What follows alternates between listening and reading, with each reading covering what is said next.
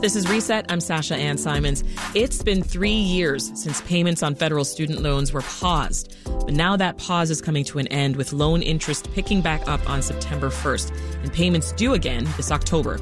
And if you're worried about those monthly payments, it's okay. Today we're going to break down some of the biggest things that borrowers need to know before the fall comes around. And we also want to hear from you. If you have a question or if you want to share your story or the story of someone that you know, you can call us right now at 866-915-WBEZ. Again, you can join the conversation at 866-915-WBEZ. Our guest to guide us through our WBEZ higher education reporter, Lisa Phillip, who's here in studio with us. Hey, Lisa. Hey, Sasha. And Jack Wallace is on the phone. He's the head of government affairs and industry relations at YRefy. That's a student loan refinance company based in Arizona. Welcome back, Jack. Good morning, ladies. So before we get into what borrowers need to know, I want to get a bit of background about what is happening. Let's get folks caught up. On June 30th, the Supreme Court struck down President Biden's plans to forgive about $430 billion in student loan debt for about 40 million people. So remind us, Lisa, what was the plan and why did the Supreme Court rule against it? So the plan was to cancel $10,000 of federal student loans per borrower and up to $20,000 per borrower for those students who received Pell Grants while they were completing their undergraduate education. So those Pell Grants are for students from low-income families. And basically what happened was the Supreme Court ruled 6-3 that President Biden did not have the authority to make this change and forgive or cancel these billions of dollars worth of student debt. He had drawn on the HEROES Act, which allows the Secretary of Education, the Education Department, to waive or modify existing federal student debt. But again, the Supreme Court decided that was a no-go. And so now we're in this position where a lot of students were hoping for this and they didn't get it. And Jack, of course, as we know, many people stopped making payments just in case the Supreme Court did decide to go ahead and forgive student loans. As Lisa said, that didn't happen. Were you surprised, though, by that decision? I actually was not surprised. I think on your last show predicted that it would be a 6-3-5-4 decision against the Biden administration because of the issue of the HEROES Act and the fact that we had comments from former speakers of the House about legislative intent. And then we had a vote in late May in the House and in the Senate that passed the rule saying that, that was not a good idea. It was not legislative intent by the Congress. Biden vetoed it, but the Supreme Court decision held. Yeah. So it's safe to say then, so many borrowers are feeling disappointed by this decision. And maybe, not just the decision itself, but the fact that their hopes were up, right? They were thinking that they would get up to $20,000, some of them, forgiven. So to get to your point, Lisa, I got updated numbers earlier this week. There are 36 million federal student loan borrowers that are going to go into repayment or will go back into repayment 9.5 weeks from now. And another category of interest is about 12 million of them will be making a payment for the first time because they graduated between March and May of 2020 and May of 2023. Yeah, wow. So I'm wondering, as we talk about folks getting their hopes up, thinking that they're going to get, their loans forgiven. Jack, do you think the president could have avoided this? Like, is it possible to share a potential solution or some information without getting folks' hopes up? I personally think that the president and the administration got ahead of their skis on this one. And obviously, the Supreme Court thought that way. The Congress, both the House and the Senate, it took 3 Democrats to come across the aisle to vote against loan forgiveness in that legislation that they passed. So it was a bipartisan effort there. So I think it could have been managed better because now you're hearing people say, hey, you told me I was going to get forgiven. and you promised me this and you promised me that. Right. And a lot of that came out last week when the Department of Education had a hearing, and they had about 175 organizations that either written or verbally during the testimony, were on the Biden administration for promising something and now, not trying to fulfill it. Now, having said that, you saw the president come out that afternoon of the Supreme Court decision and announce the SAVE program as sort of a quote-unquote save face for what didn't happen at the Supreme Court. Right, which we'll get into that in a little bit. I want to remind folks listening that we are taking your calls as well. Tell us, what questions do you have about your student debt? Or tell us what you're doing now to prepare for monthly payments. How are you feeling about all of this? Call us at 866-915-WBEZ. That's 866-915-WBEZ. Now, Lisa, I know that you talk to a number of borrowers. I mean, are these the types of things that you're hearing when you talked about their experiences? Like, what sense did you get from them? That disappointment? Yeah, definitely disappointment.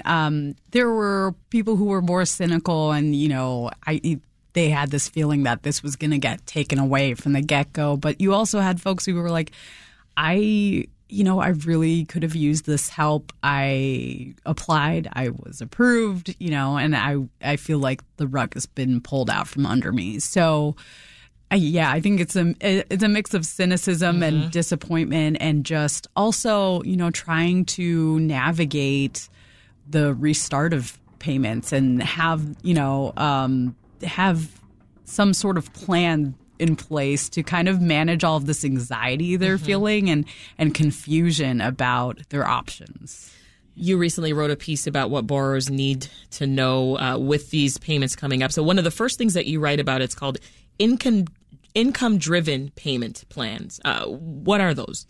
Yeah, so those are Department of Education administered, and basically you can apply and have your payments capped at 10% of your discretionary income, and that's any earnings you have above 150% of the federal poverty level.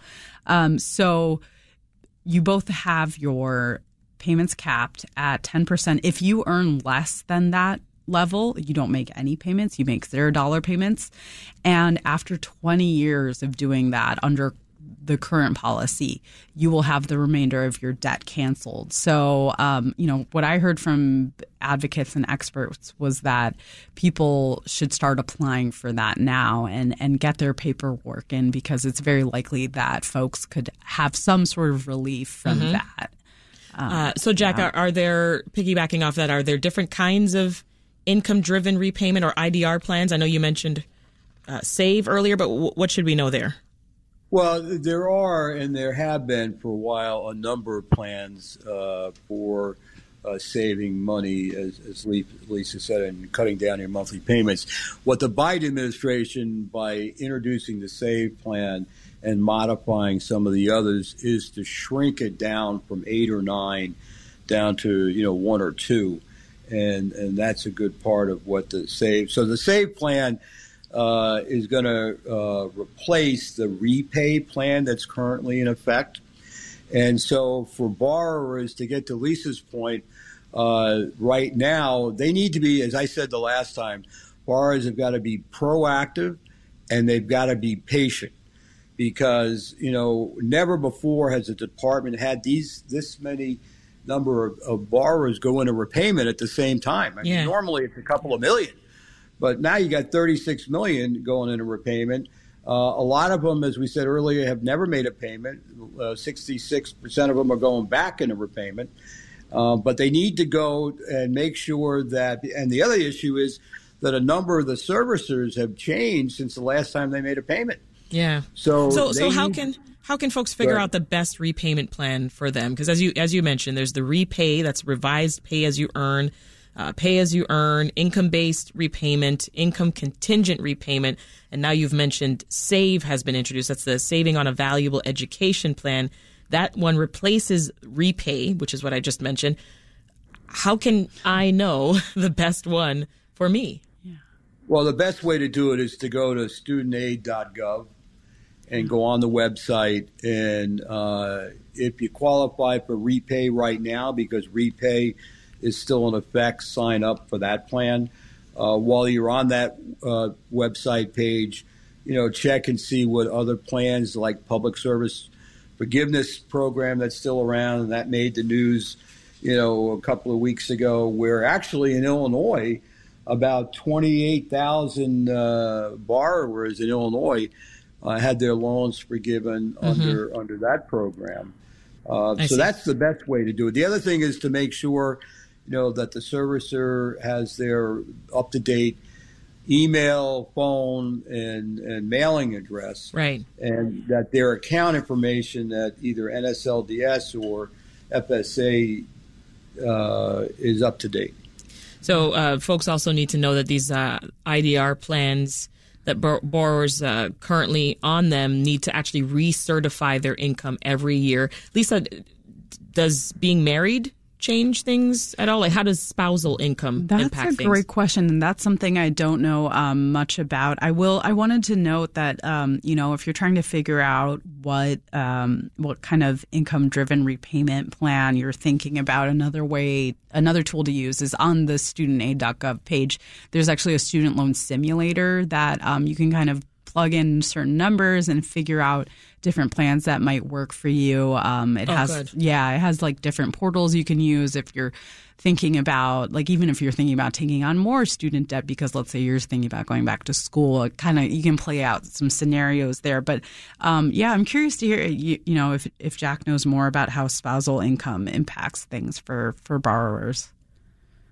Change in the SAVE program that's going to become effective, that if you have a married couple that files separately, that the spouse income will not be included in the calculation. So that's one of the new plans or program aspects of the SAVE plan. Yeah.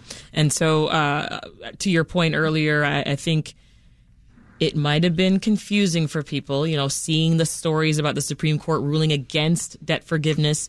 Then 2 weeks later, they see headlines like there was a New York Times one that said, quote, Biden administration forgives $39 billion in student loans for 800,000 borrowers.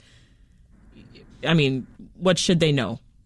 Yeah, so that was announced a couple of weeks ago, and basically it's a government effort to fix problems that have come up in the administration of the income-driven repayment plan. So, after 20 to 25 years of making payments under those plans, you're supposed to have the remainder of your debt canceled. But the issue was that some servicers weren't appropriately keeping track of payments, because that's kind of on them to be doing some of that.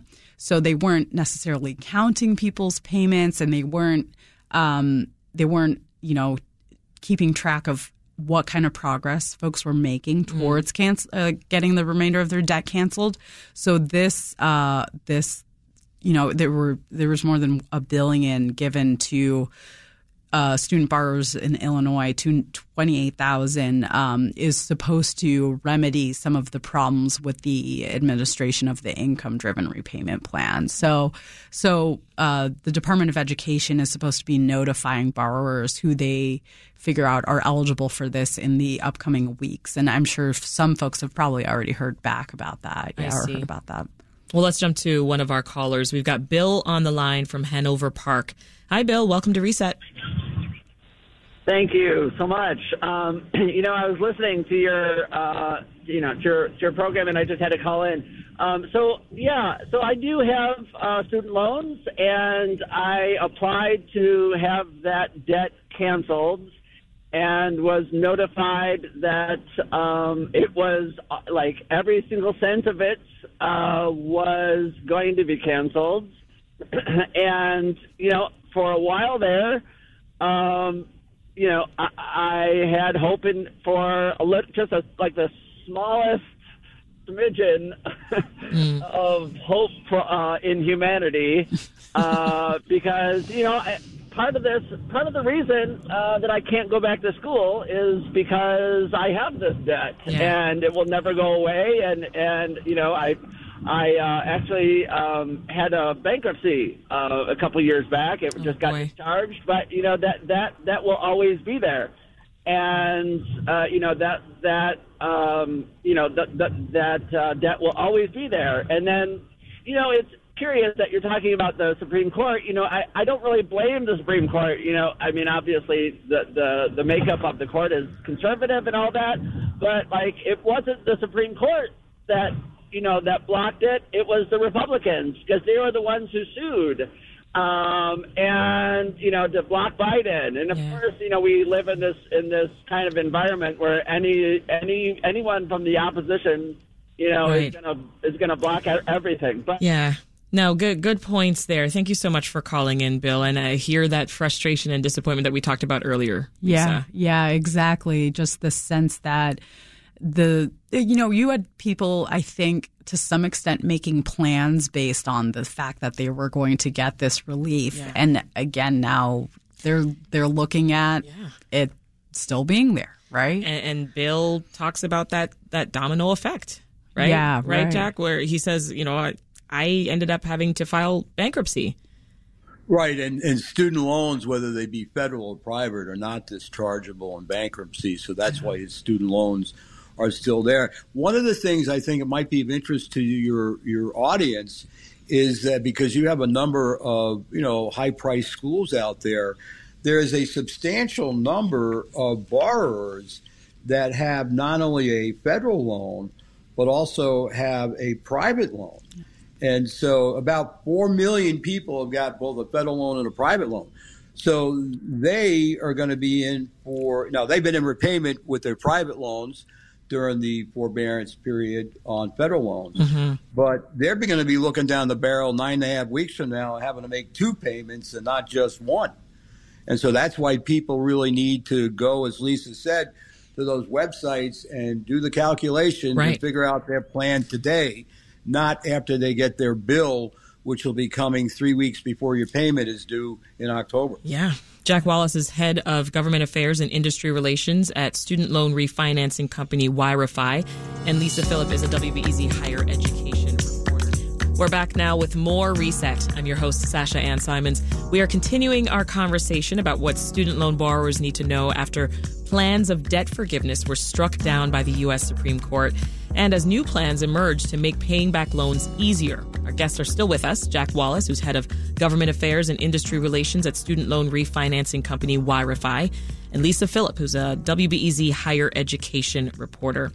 And our phone lines are still open. If you've got experiences that you want to share about your student loans, that number is 866-915-WBEZ. We'll jump right to it. We've got Zach, who's been waiting. He's calling from Iowa. Hey, Zach, welcome to the show. Hey, thanks for taking my call. Sure. What are your thoughts? I've been listening more to your, call-ins, and there's a lot to be said about what people can do about the government, failing to live up to its promises. I think one of the best things that people can keep in mind is that, there are opportunities out there, one of them being just going into the military. They have like $100,000 quick ship bonuses. They can pay off that student loan debt. If you're a VA member, there are many options to go back to school where they will pay it, even if you've already used your GI benefits. And so there's a lot that can be done if people are willing to get on the internet and look for options and be able to make the hard choice. Yeah. I realize it wasn't the government, it wasn't their fault that they got into these situations, but the government needs to do a better job at making sure that people are not going out there and getting into $100,000 worth of debt for a degree that's just not going to be able to pay the bill. So yeah, good point, Zach. Thanks for calling. Appreciate you. If calling is not your cup of tea, by the way, you can also fill out our student debt survey. It's up online at wbez.org/student debt. Again, Lisa, we're hearing, some similar sentiments there. Something folks should also keep in mind is whether their loan servicer changed, right? just so we're clear, why would your servicer change in the first place? Yeah, so some servicers during the pandemic, their contracts ended with the Department of Education. So people's loans were then passed off to another servicer. I think by one estimate, I saw that 4 in 10 borrowers would have new servicers. So like these people are getting maybe communications, as in borrowers are getting communications from companies they may have never heard of. So my advice would be to head back to studentaid.gov. You're going to hear that a lot, I think, during this time. But head there and you can find out who your new servicer is. And I think that's super important during this time. Figure out who that company is or what that company is, and make sure all of your contact information is up to date with that company and with studentaid.gov, your profile there, just to make sure you're getting all of the communications, all of the info you need to know in order to prepare yourself to make payments again. And I know that you talked to a number of borrowers, including Aubrey Thalen. Now, Aubrey's a first-generation college student. She got her master's degree in public health. And she talked to you, Lisa, about her experience calling her loan servicer. And she mentioned every time that she calls, she's prepared to cry because of how stressful it is. Let's listen. I have had generally not like great experiences when I call, also because a lot of times it seems like they don't know what they're talking about. Like they don't understand like the nuances of the program. I'd say before 2020, when I called, they really would be like, I'm not 100% sure. And they wouldn't be able to give me like a clear answer on some questions. Jack, have you heard this same sentiment before? Absolutely. In fact, in 2015, about 20% of the loan servicers changed hands for borrowers, and they were averaging 9-hour waits, which is why Lisa and I are recommending that they go to the websites and do that there, because it's going to be a multiple of that this time around. Let's hear from another caller standing by. Here's Wendy in Villa Park. Hey, Wendy, welcome to Reset. Hey, thanks for having me. Sure. What's your question? Well, I was one of those that received an email from the U.S. Department of Education July 14th saying the Department of Education will work with my servicer to process my forgiveness. So because I have made more than 250 or 300 payments, they did keep the data on file, obviously. But I've been in contact with Mark Kantrowitz, which is an expert on student financial aid, which he's been so helpful directing me into consolidating my loans. Okay. I was with Navient and now I'm with Aid Advantage. Thank God. They did keep track of my payments. Obviously, I'm still nervous just because what's previously happened. But he has definitely guided me to the right place as far as having my loans under the government. Yeah. So I'm just wondering, what are the chances of this?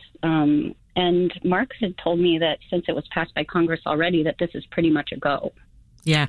Great question, Wendy. Lisa, you're nodding your head here. Do you have thoughts? I mean, from my understanding, because this, as when you mentioned, this was already, a policy practice that the Department of Ed has had for many years, right? That under the income-driven repayment plans, if you're making payments for 20 to 25 years, that you will have the remainder of your debt canceled.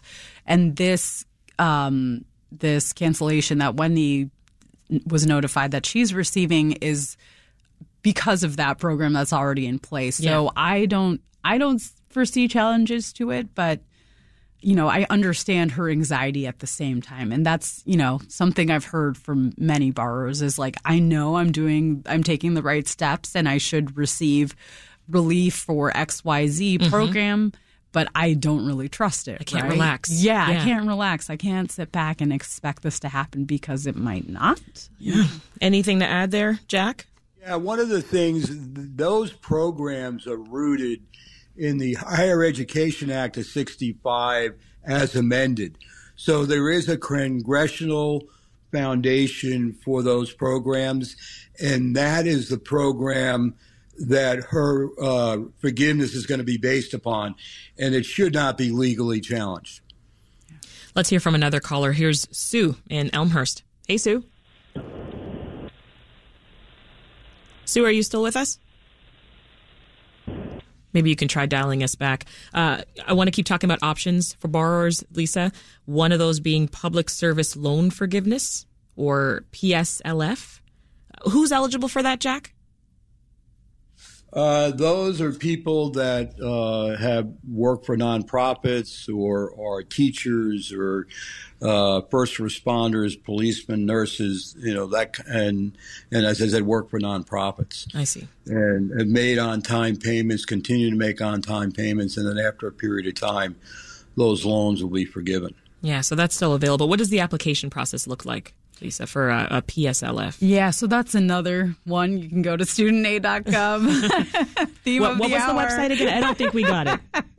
But yeah, you can head there and apply. But the thing with that is that you have to submit a form, paperwork every year, because that's how the Department of Ed makes sure that your employment counts, if you're working for a nonprofit or a government agency, and also that the payments or whatever kind of payments you're making, even if you're on income-driven repayment, to make sure those are counted towards your 10 years of payment in order to receive cancellation under that program. Yeah. If for these programs that we're talking about that require these applications, is there a point when it's too late to apply? That's a really good question. Not that I know of, but Jack, I don't know if you know. Is it ever too late?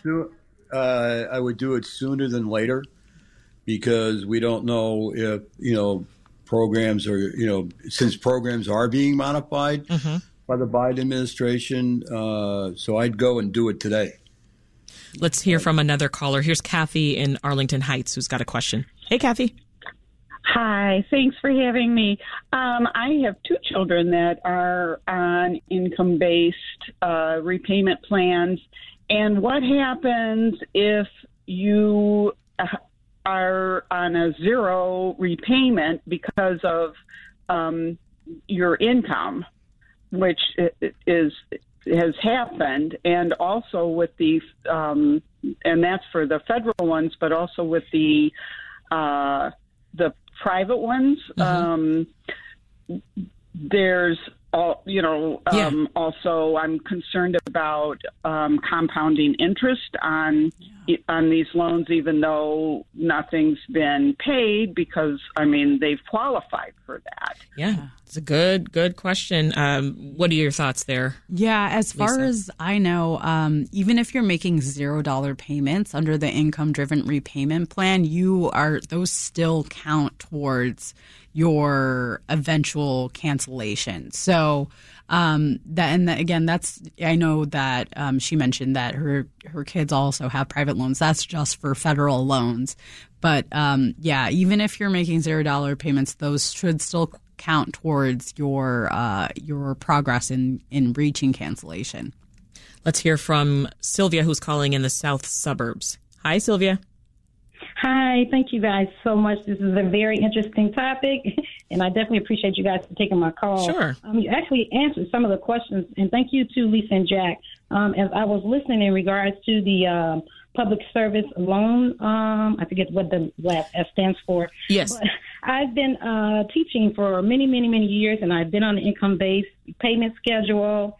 I'm just also in agreement with some of the other sentiments. Of course, I'm disappointed with the ruling, but I do have a sense of responsibility on my part, and just wanted to, as you guys have already mentioned, be more proactive in this process of paying back whatever it is that I'm supposed to be paying. I understand that you guys have spoken a lot about the fact that the Department of Education is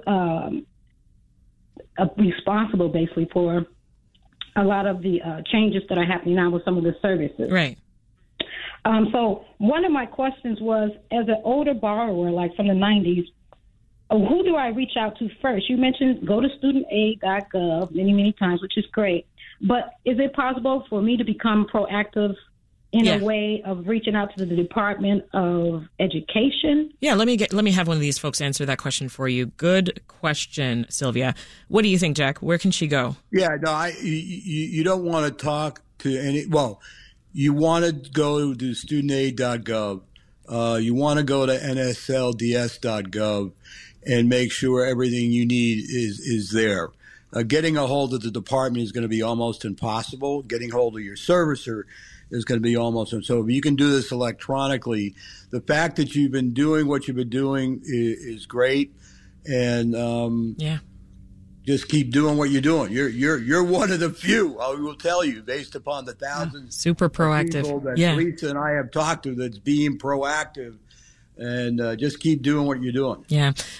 Almost out of time, Lisa, but leave us with some final thoughts for listeners. Yeah. So I think, again, heading to studentaid.gov, figuring out who your servicer is, making sure you're applying for the programs.